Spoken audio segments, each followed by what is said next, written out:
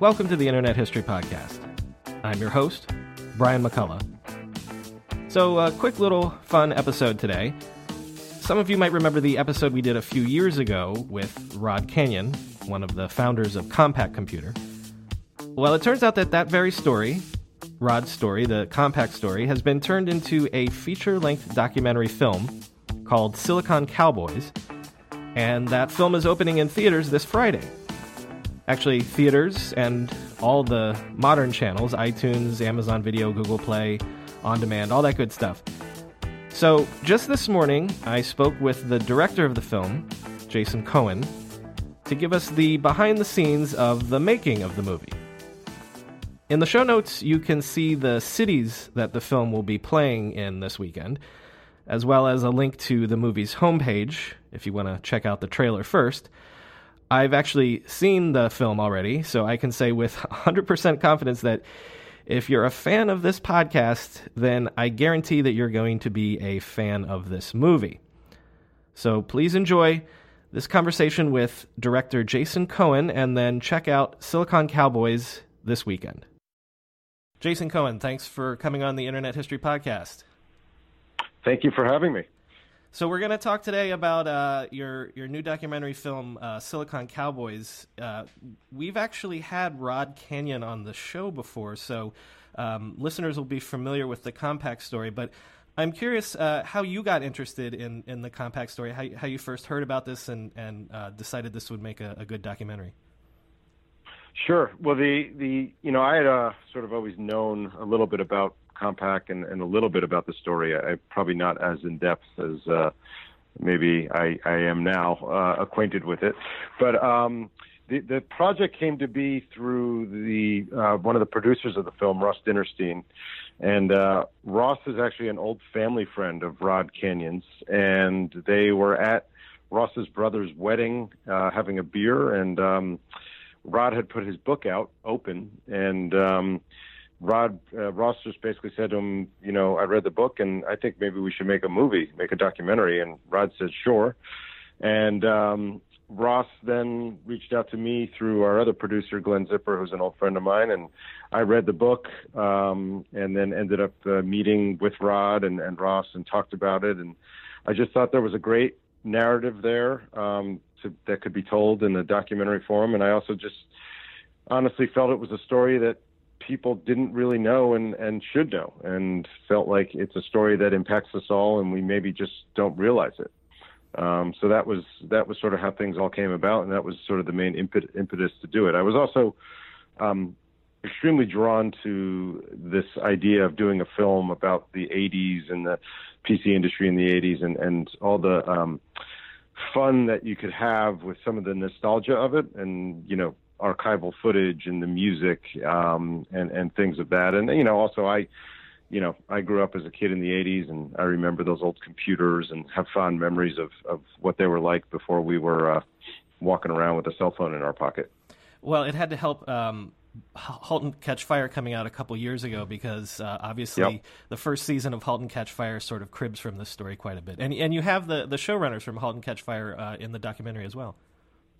Yeah, so *Halt and Catch Fire*, that particularly that pilot episode, when they're reverse engineering an IBM PC, is certainly very in line with the story we're telling. And yeah, we reached out to Chris Cantwell, the co-creator of *Halt and Catch Fire*, and he said, "Sure, I'd love to be in the film," and gave us great insights as far as some of their inspirations. And and he certainly said that Compaq was the big inspiration. He's from Texas. Obviously, the *Halt and Catch Fire* takes place in Texas, at least in season 1. And I'm a fan of the show, and I think they do a great job with the show as well. So let's get into the story a little bit. Again, we've brought it up on the show before, but you actually spoke to all the founders of Compaq, not just Rod Kenyon. So my impression of it is that these guys are all basically Texas Instruments lifers, essentially, And it's almost like they have a fear of missing out about what's going on in Silicon Valley. Is that the impression that you got from talking to them?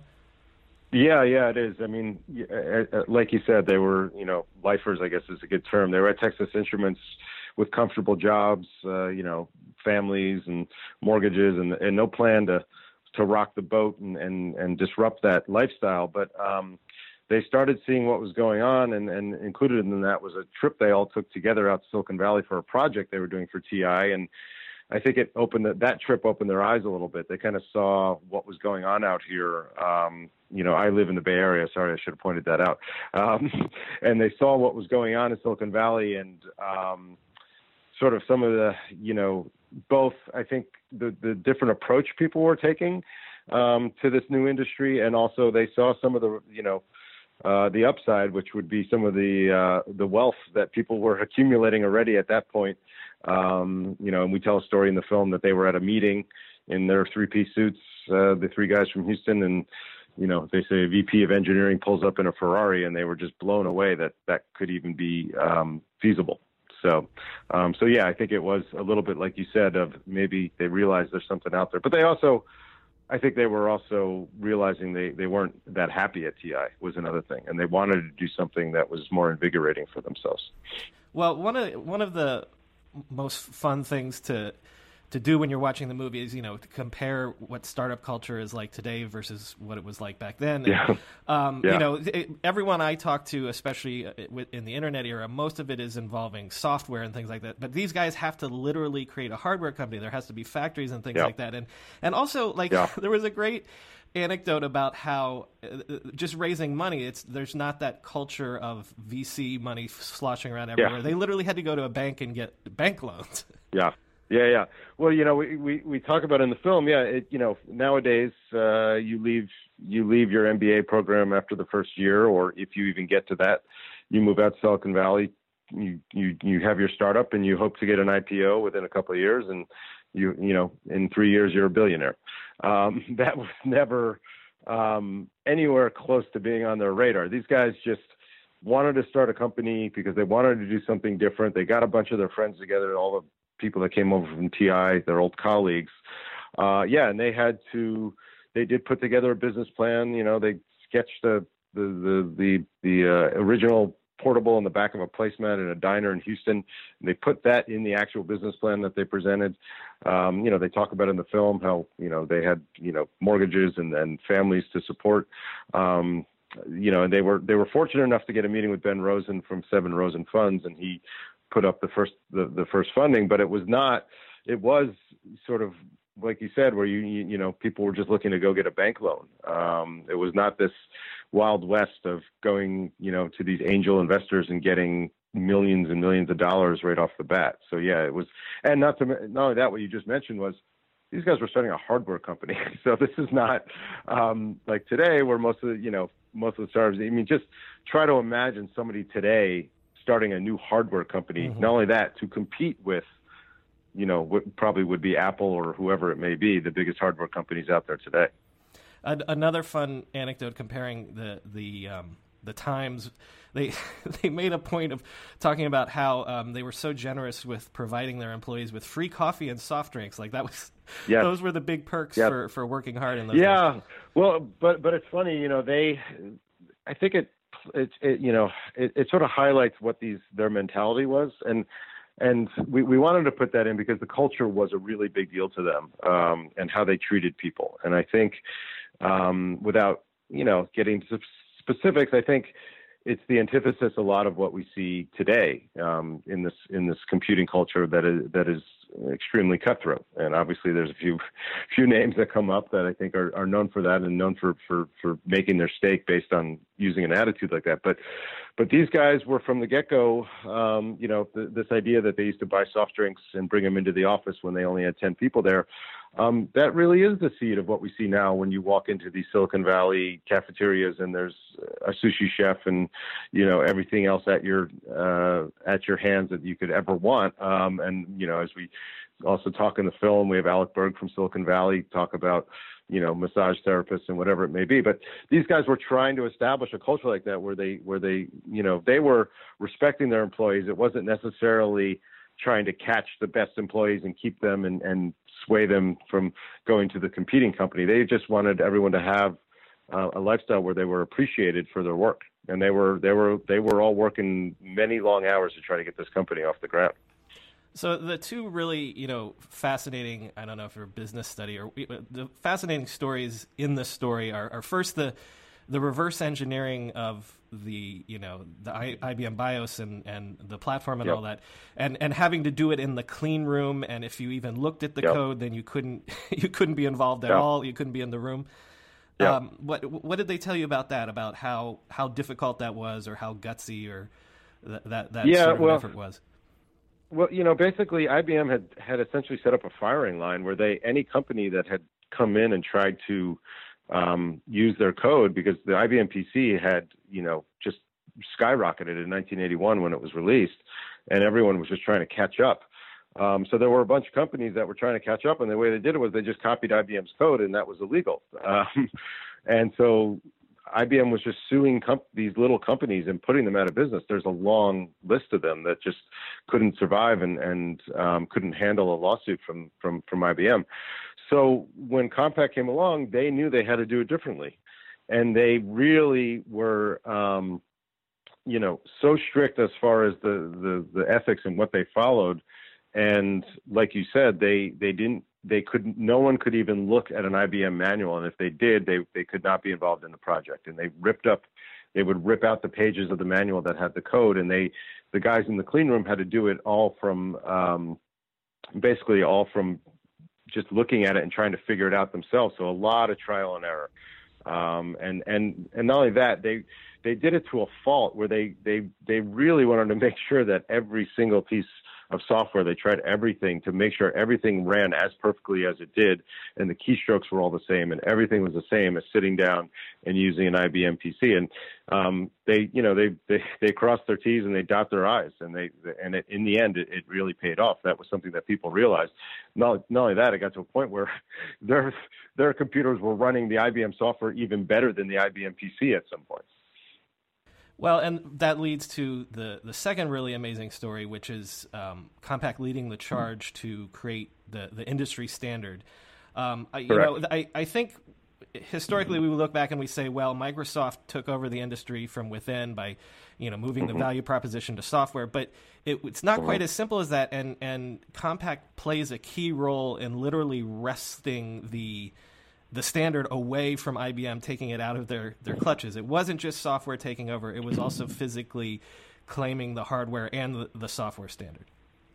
Yeah, I mean, basically what happened was, IBM, Compaq made a pretty big dent with the portable, and then they had a lot of success with their 386 computer that they beat IBM to. And then IBM just sort of said, we've had enough, and they put out the PS2, and the PS2 was basically their way of saying, this is the standard, we have our own standard, and there's nothing else is going to work with this computer, and this is the standard, and you have to buy IBM, and you have to buy IBM software, and nothing else is an option. And, Compaq just said, no, you're not going to keep stepping on all of us like this. And they got together a big group of companies, including NEC and HP and Microsoft included in that. And they put together this gang of 9 who all came up with their own standard and said, no, people want a standard that's compatible, and all of us are going to get together, and we're all doing this. We're not making any money off of this, but this is so everybody can use any computer and be able to use what they want and not be forced with a gun to our head to use whatever you put out. And in the end, IBM was wrong. They took a huge misstep, and people did understand that compatibility and being in an open architecture was the way that the world wanted to go. Now, of course, Apple had something to say about that eventually down the line, but I think everyone acknowledges that at this period of time, Apple was a pretty small player in this market, and is still considerably a small player in the PC market if you look at that. Mm-hmm. You actually got a couple of IBM people to talk to you. I wonder if that was difficult at all. I mean, obviously the Compaq people are eager to tell their story of how brilliant they were, how it all worked out. But was it difficult to get IBM to tell the other side of the story? To be honest, it wasn't. The IBM voices we have in the film were pretty frank about the missteps that IBM had taken.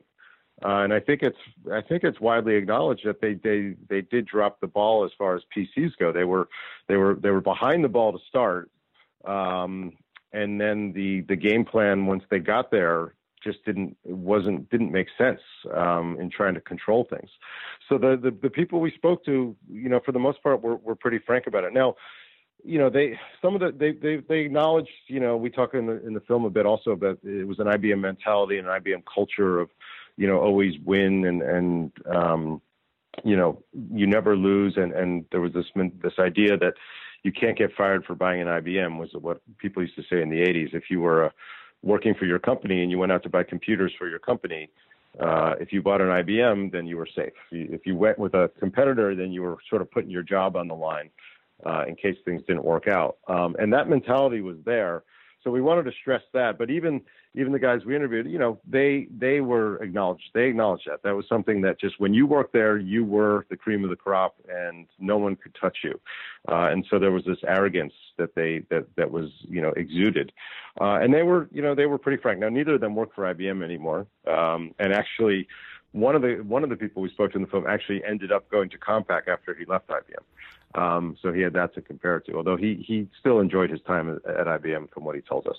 So, but for the most part, I think they and a lot of the industry acknowledge that IBM just made missteps with the PC. Mm-hmm. And eventually left the PC industry entirely. Right. Rod Kenyon is really sort of the star of the movie. And I thought it was interesting, he's not like sort of that swashbuckling, brash startup bro that we're sort of used to today. Like in the early pictures, he sort of looks like a nerdy 80s dad. But you point out in the movie that it was almost like he had to transform into that role of being a CEO, of being a leader, and maybe sort of groomed into that role. Yeah, totally. He is a nerdy-looking engineer from Texas with an accent and not a public speaker when he starts out as CEO of the company. And these guys basically drew straws to figure out who was going to be CEO because it was the three of them who started the company, he and Jim Harris and Bill Murtaugh. But yeah, he was forced to transform. They got him media training and they got him contact lenses and they got him new suits. And he became very good at it. But the one thing I will say is he didn't become what we now see out of some of our tech CEOs and tech icons. And, when we were making this film, I think we had it in the back of our head, particularly the Jobs film had just come out, the Jobs documentary had just come out. And Rob is really the antithesis of that ethic, of that ethos and what Steve Jobs did. And obviously it was amazing what he achieved, but Rod Kenyon did it in a very different manner. And this idea of, there was no VIP parking at Compaq because Rod believed that if you got to work first, you should get the first parking spot and be able to get to work and start going. So that I think that's a good sort of example of this sort of work ethic that was used there at Compaq. And we did want to sort of go against what people think about now when they think of tech, big tech entrepreneurs, including Jobs or Zuckerberg or whoever it may be. A couple real quick questions about the nuts and bolts of the film itself. And let me before the nuts and bolts of the film or nuts and bolts of the computer, because I'm much better about the nuts and bolts of the film than I am about the nuts and bolts of the computer. Literally nuts and bolts of the film, because great. The soundtrack is fantastic, and I think that's so key to getting you, Stranger Things most recently proves this. It really helps you get into the era. So who did the soundtrack, and it's fantastic. So yeah, our composer is an extremely talented composer named Ian Hultquist, and Ian was in the band Passion Pit, which is a pretty well-known band, and he actually left the band to go back to what his original passion was, which was composing and scoring for TV and film. And we sort of met fairly late in the process, and we sat down and met, and I knew pretty early on that he was the right person. He collects old synthesizers. So, and when we first talked and I sort of told him some of my ideas about what I wanted this sound to be, and really getting this sound of the 80s, including a lot of synth I would bring up reference bands like Depeche Mode and some of the bands from the Manchester scene in the 1980s, and he totally got it. And even though he's much younger than myself, and he was not around in the 80s, he knows that music, and he's well versed in that music, and just had so much fun playing around with all the synths that he has and the sounds. And I really let him go. I mean, I kind of gave him ideas for the tone we want for different scenes, because certainly some scenes are more dramatic, but we have a lot of fun montage scenes with a lot of fun music to get you through. And we also knew that, and particularly with, your audience, obviously is sort of the audience that we know we will really appreciate this film, but we wanted to appear to a much wider audience. And we knew that the music is a good way we could do that, by sort of giving these computers some life that may not have life for some people. Well, actually, speaking of giving computers life, it looked like maybe you had actual compact portables up and running to create some of the interstitial titles. Did you actually pull that off, or is that camera trickery? So we bought, I think, 3 or 4 portables. Rod actually had one that he lent us. And then we bought a few more off eBay. And they worked. Amazingly, they still work. And wow. So we shot those extensively. You see those in the film. We have some really nice beauty shots of the compact portable.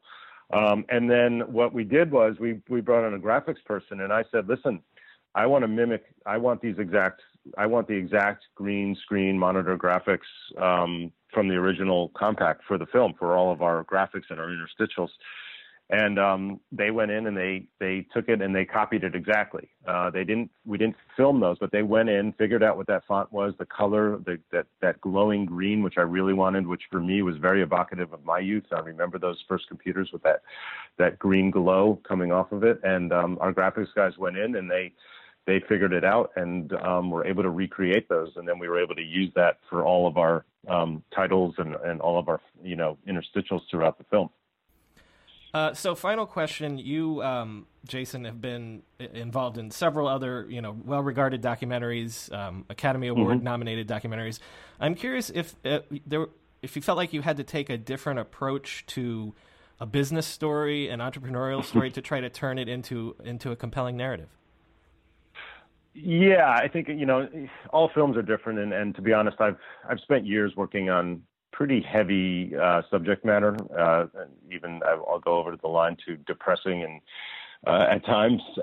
So for me, this film was sort of I did look at it when I first, looked into it as sort of a fun release. It was going to be a fun film for me to make, and not only that, there was a great narrative there. And I think as a documentary filmmaker, if you have a great narrative, that's not something that always comes along. And I really wanted to, play to that as much as we could. And, we sort of laid out the film more as a narrative film with plot points and I can also, it's a David versus Goliath story. And we knew that if we could highlight that David versus Goliath narrative, that we could appeal to a broader audience, because anyone can relate to that, whether it's a sports story or whether it's a business story or, in this case, it's a computer tech story.